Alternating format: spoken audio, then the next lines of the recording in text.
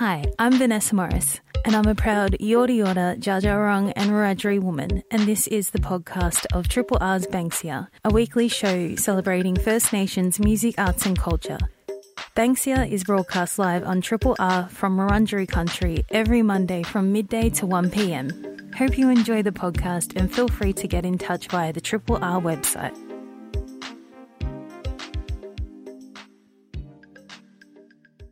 I would like to take a moment to acknowledge the Wurundjeri people of the Kulin Nation, the First Peoples of the land in which I am joining you from, and pay my respects to elders past, present, emerging and future. I would also like to acknowledge all Aboriginal and Torres Strait Islander people who may be listening. Sovereignty has never ceded, and it always was and always will be Aboriginal land. As mentioned at the top, my name's Vanessa Morris and I'm a proud Yorta Yorta, Dja Dja Wurrung and Wiradjuri woman, and this is Banksia. And today I'm going to be joined by a couple of special guests, and first up I'll be having a conversation with Kukatha and Nukunu woman and artist Yhonnie Scarce ahead of a live conversation that they'll be having later this week with Architecture Studio Edition Office and NGV Senior Curator of Contemporary Design and Architecture, Ewan McEwen, and they'll be talking about In Absence, a commission work that comprised a 9-metre high and 10-metre wide cylindrical structure of dark-stained Tasmanian hardwood split by a narrow walkway and housing 2 chambers, each filled with hundreds of hand-blown glass Murnong yams, which was on display in the NGV garden a couple of years ago and invited audiences to better understand the fallacy of the premise of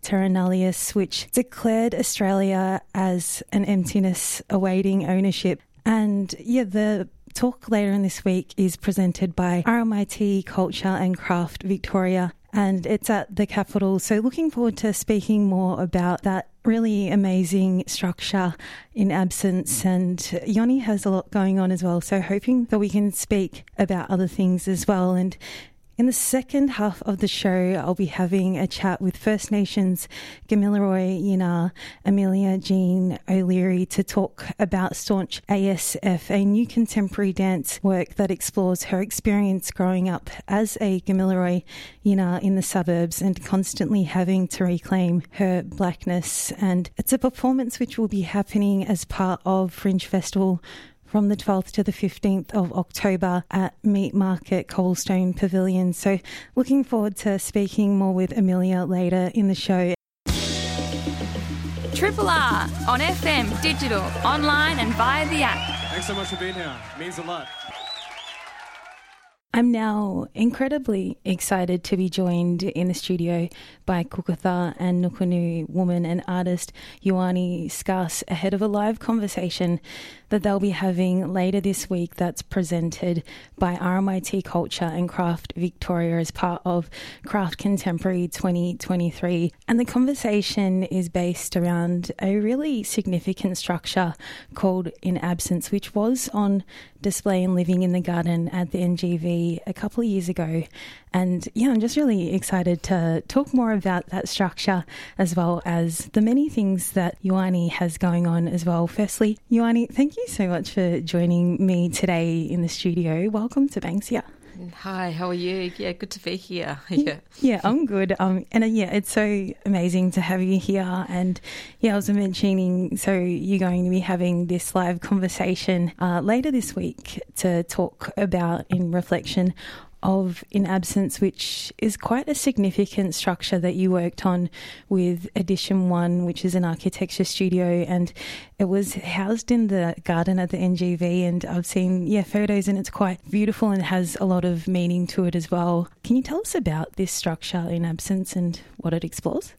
Yeah, so it was pushing back on that idea of Australia being an empty country, like you were mentioning before. It's kind of like the terra nullius, saying that it was like free, no one lived here, that there were no infrastructure in terms of Aboriginal people living on the land. And so Kim and Aaron and I from Edition Office were talking a lot about the importance of the eel traps and smoking trees and permanent housing, and how innovative those areas are, and some of them still exist. You know, they've been existing for thousands of years, so and all over Australia.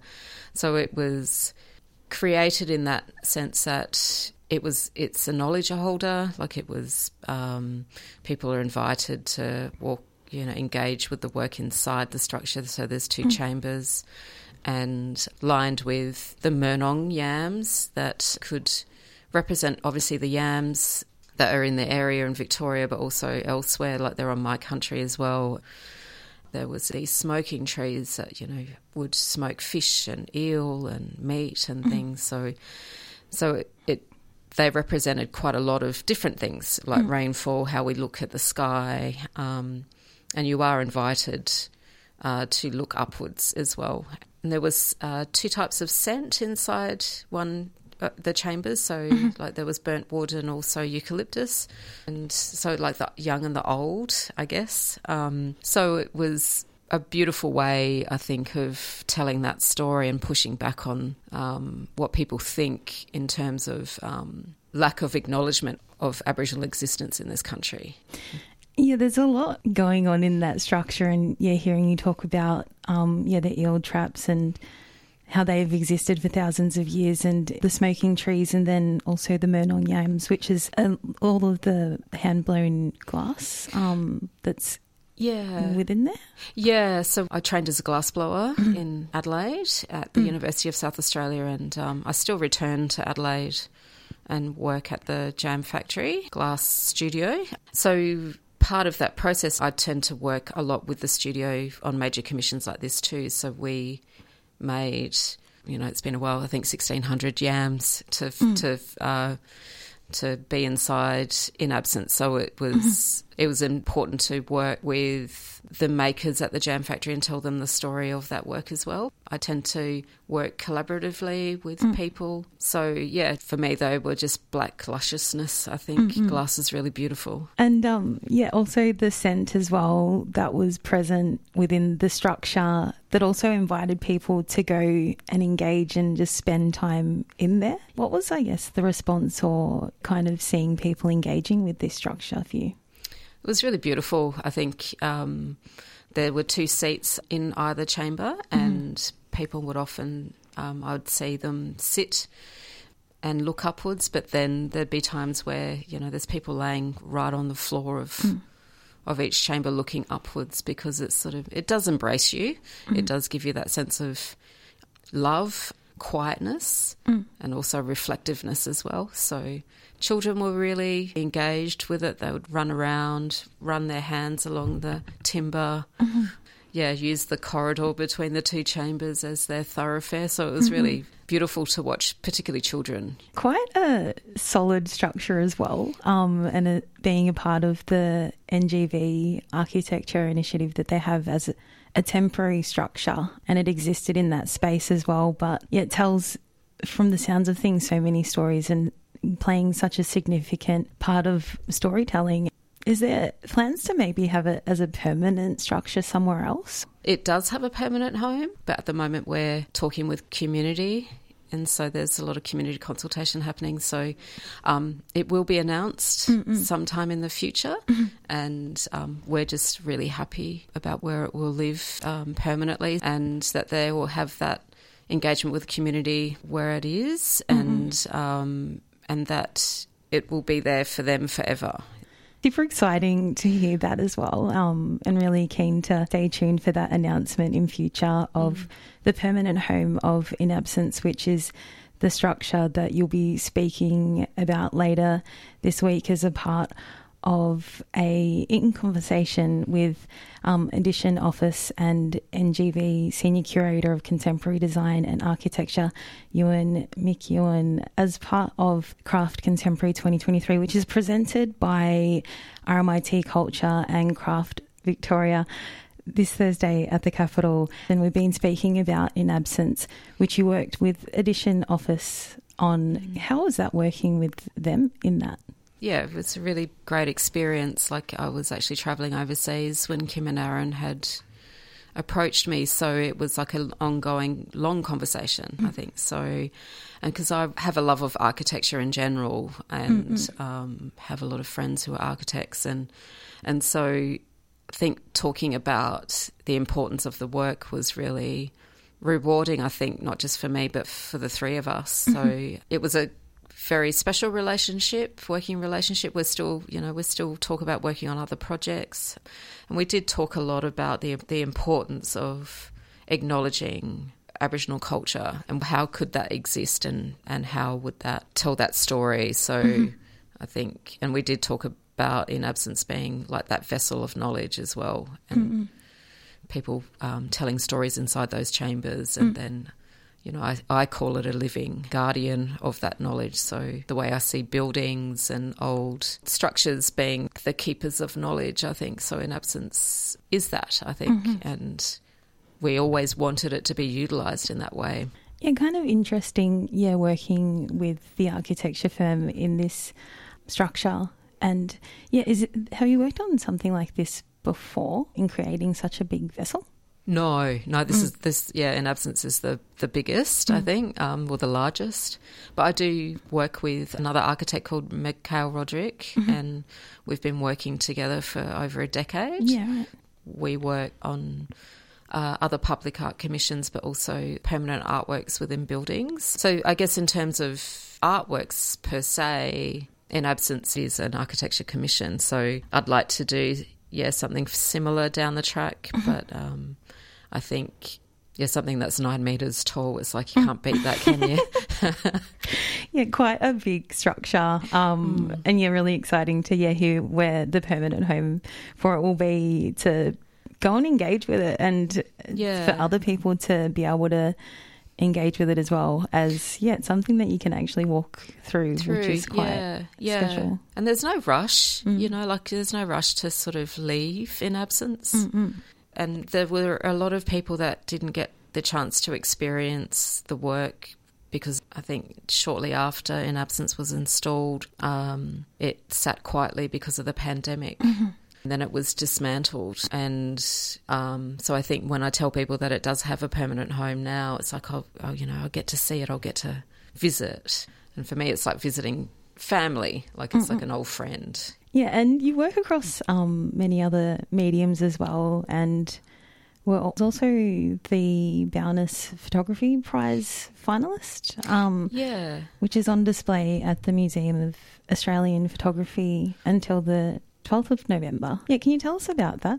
Yeah, it's my first photography prize, I guess, but I do work a lot with photography in my work, and this is the first time I've used one of my own photographs. So in the past I've worked with archival imagery from family history archives. So recently, because I work on the road, actually, I call it field work, and so I take a lot of photographs, and then particularly a lot of photographs of that church that's in the Bowness prize, and it's a church that's at Coonamble Mission, which is 8 hours or so by car from Adelaide to Ceduna in South Australia, and that's where my grandfather, Barwell Coleman, was born, and he's now buried in that settlement. And so for me, I was thinking a lot about the incarceration of Aboriginal people and how Christianity played a lot into that. So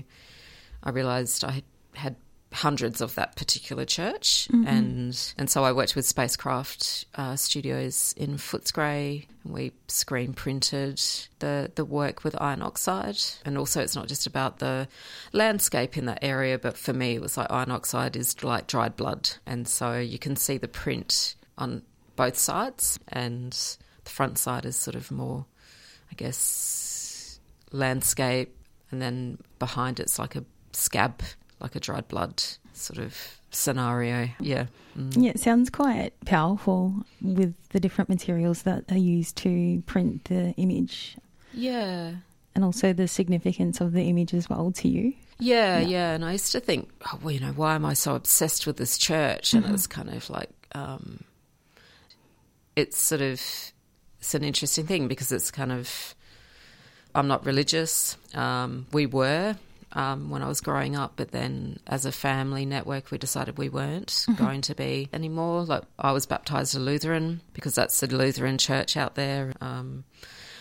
So it's kind of, I sort of have a love-hate with that particular building. But then I found out recently that my great-great-grandfather, Mickey Free Laurie, helped build that church. So that's probably why I feel like I'm so drawn to it. And it is structurally quite beautiful, and he did a good job. He's, he was a good builder. So, yeah, it's, these situations are really interesting because I think architecturally the buildings themselves are very oppressive. And you also have work on display in Wangaratta in an exhibition called Looking Glass with Judy Watson as well for another couple of weeks. Yeah. Can you tell us about that? Yeah, it's an initiative that was created in partnership with Icon Gallery in Birmingham and Tarrawarra Museum in Healesville in Victoria.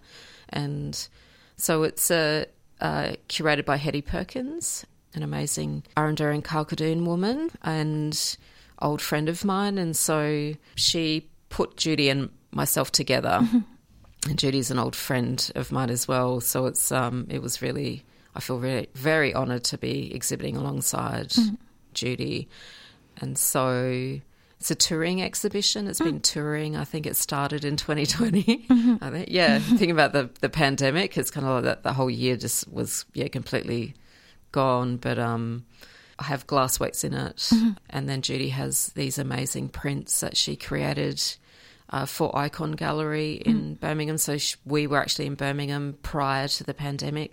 And it's been touring for quite a while, and I think Wangaratta is the last venue. Yeah, right. Yeah. And, do you have anything else going on that you can tell us about at the moment or that you want to share with us? Sure, that's a good question. I think I just returned from New York City for the Armory show.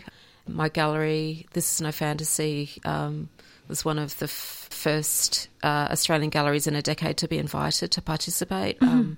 We were in this section called the Focus section, which was curated by First Nations curator from Canada, Candice Hopkins. And so there was a whole lot of mob in that section, so First Nations people from all over the world. And so it was exciting. I was exhibiting alongside Jonathan Peacebush from Tiwi Islands. So I think I'm just coming off the back of that and just trying to think what else there is. I think it's been, it's always a busy year, but it's potentially flying to Switzerland in December for the opening of a new wing at Foundation Opale in Lens. And they had acquired a work of mine for their new wing. I've never been to Switzerland before, so I'm looking forward to it. It's exciting, and I'm sure there's a lot more that's coming up as well that we can see from you. Yhonnie, it's been so amazing to have you join me today for a conversation, and I'd obviously love to have you back and talk more about the work you do. You do so much amazing work. Yeah, for sure. Thank you. Yeah, it's been good. Yeah. Thank you so much for joining me today. No worries. This is a podcast from Triple R, an independent media organisation in Melbourne, Australia. To find out more about Triple R or to explore many more shows, podcasts, articles, videos and interviews, head to the Triple R website at rrr.org.au. And I'm now super excited to be joined in the studio by First Nations Gamilaroi, Amelia, Jean O'Leary to talk all about a new contemporary dance performance of theirs, which will be happening as part of Fringe Festival from the 12th to the 15th of October at Meat Market Cobblestone Pavilion. Firstly, Amelia, thank you so much for joining me today. Welcome to Banksia. Oh, thank you. I'm excited. Yeah, it's exciting to have you here. And as I mentioned, so we're here to talk about a new contemporary performance work of yours, which will be happening as part of Fringe Festival. Super exciting. How are you feeling about it coming up?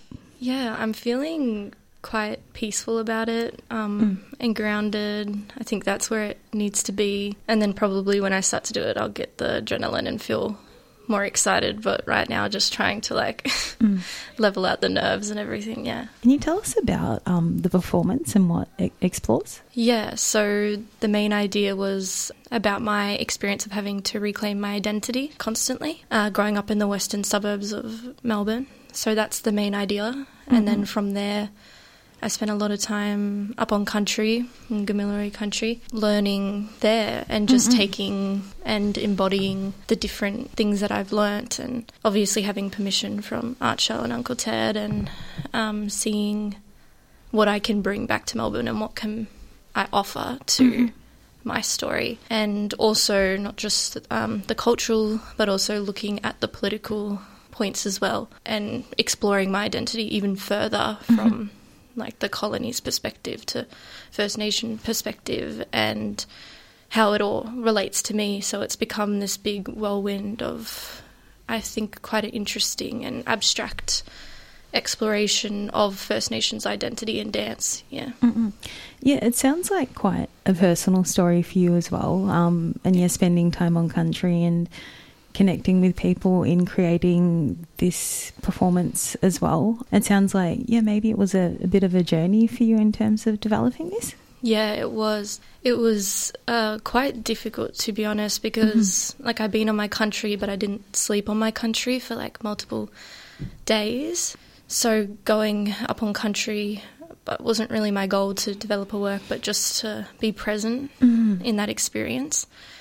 And it was all great and everything, and then coming back to Melbourne, I got really sick. That transition back to this reality just didn't sit with me well, and I've kind of put that into the work in a very safe and creative way, because it is hard going between two different worlds, and I always have, but, you know, being completely enriched in my culture day and night, every day, and then coming back to Melbourne was, quite a big lesson. Like I was like, ancestors, just, why do I feel like this? I thought I would feel better, you know, coming back. But no, they really, really gave me some perspective and made my practice even deeper and more understanding to me, Sounds, quite powerful in that, and telling your personal story and experience of, kind of transitioning from your home country, so Gamilaroi country, and then, coming back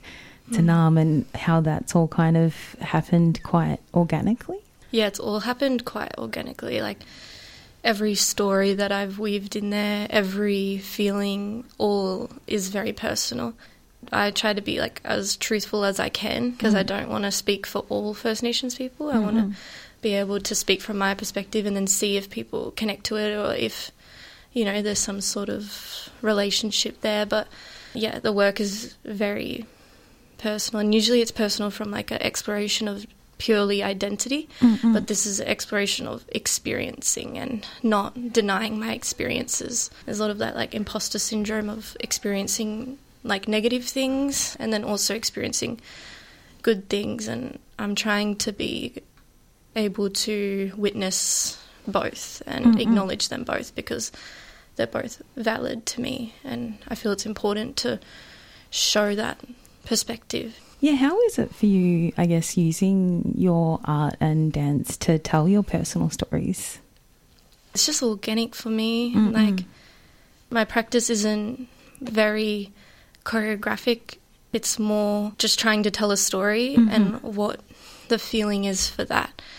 And that's not a way that I was trained to create movement, but it's a way that I've had to create movement. All has come from a place of feeling, place of story, which I feel is unique to me and important for me to share. With your creative practice as well, and in addition to the movement work that you do, you also create your own soundscapes and projections as a part of your performances, which is quite amazing, with the different kind of aspects and multifaceted in a way of telling your story. How does it feel for you, I guess, working in those different aspects of your performances, from soundscapes, projections and the movement as well?